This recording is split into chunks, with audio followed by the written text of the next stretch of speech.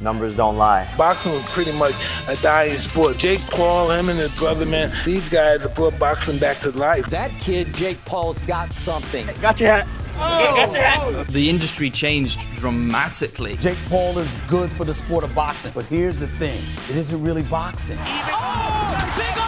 They're in it to become spectacle. The biggest internet event in history! Did Jake Paul save boxing? In this video, I want to break down the importance of social media in every aspect, but specifically here in sports, and how it's helped Jake and Logan Paul to revive boxing. But before we get into that, don't forget to like, follow, subscribe, all the above. This video is brought to you by Brand Video Pros Members Lab, an online course that helps brands and influencers scale their influence and sales. So let's begin. Now, if you speak to a lot of boxing experts, once Floyd Mayweather retired, boxing had never been the same. It was a dying breed. Only the hardcore boxing fans, still consumed the content, but the everyday person just really didn't care because, look, when you look at Muhammad Ali, when you look at Mike Tyson, they were all very interesting personalities. When these personalities go in the ring, you want to know who's going to win. You want to know who's going to lose. It makes it dramatic. It creates a story around boxing that draws you in and makes you more interested. Floyd Mayweather had a character as well. And so once he left, there was no real celebridom, no real, interesting character that was also a boxer. No real interesting personality. Enters Jake and Logan Paul. But how did Jake and Logan Paul enter the boxing game? Well, first of all, we have to give it to Joe Weller, who had a boxing match. It got millions of views. And then KSI commented on the video, said, hey, I'll box you next. Then they did a real boxing match in a stadium or in an arena and got so many views, got so much attention. Jake Paul, Logan Paul, any of the Pauls, I don't care. Bring it. Whichever one of you, I'll fight you. Boom. Enters Jake and Logan Paul. Now, little did KSI know that Jake and Logan were, in high school, they were wrestlers. So they were used to playing sports. They were used to playing combat sports. So this was an interesting thing for them. Enters in Jake and KSI, and they bring so much attention. All the beef and the drama are surrounding, this fight. That, how low, like these guys, make really low blows. Jake fights Deji, KSI's younger brother.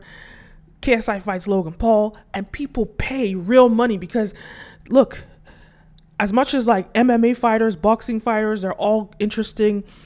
When there's no story, there's no drama, there's no personality behind the boxer, who really cares, right? Like, apart from the mainstream lovers of that sport, the average consumer doesn't really care, the average person. So Jake and Logan draw in a big viewership into the boxing community from them being big social media stars. What happens next? Well, Logan Paul just fought Floyd Mayweather this year.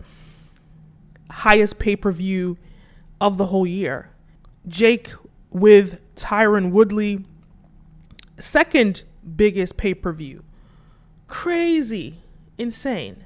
So now Jake Paul, the problem child, I mean, as much as he's just so annoying. He got a big booty. That's part of the reason I wanted to fight him. He's thick. He's super thick. I wanted to grip them cheeks low-key when I first saw them. See?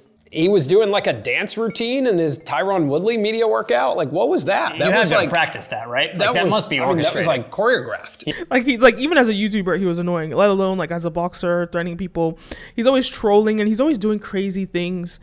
That gets him just always on the Shade Room. It gets him on everywhere. Everyone talks about him because he's so obnoxious. So people just watch because they really just want to see someone knock him out. But it hasn't happened, and now he's undefeated. And he's proven himself, because before they thought they were amateurs, blah, blah, blah. They're not real fighters. But now he's taken on real fighters, and he's really proving himself that he's a good boxer. Now, fair enough, these people that he's fighting with, they're MMA fighters, they're not boxers.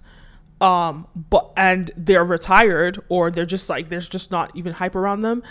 He's beat 5 people. People are really, it's 5-0. He's beat 5 different people. He's undefeated. And so now he has so much more clout behind him. So where is he going? What's going to happen with boxing and Jake Paul? Well, if you ask me, I think people are taking him very seriously now as a boxer, and he's going to become, well, if he takes it seriously and continues to do this, he could become a really big fighter. According to Logan, he's retired. And really, look, Logan Paul has fought Floyd Mayweather, the biggest boxer in the world. He can't beat that. He's defeated. He's lost all his fights. He's never won.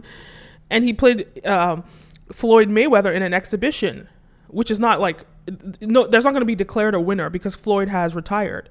So that's really the best that Logan could do at this point. And as it stands, look, Jake Paul is the undefeated. So I think people are going to be watching, and people are going to see what happens with Jake.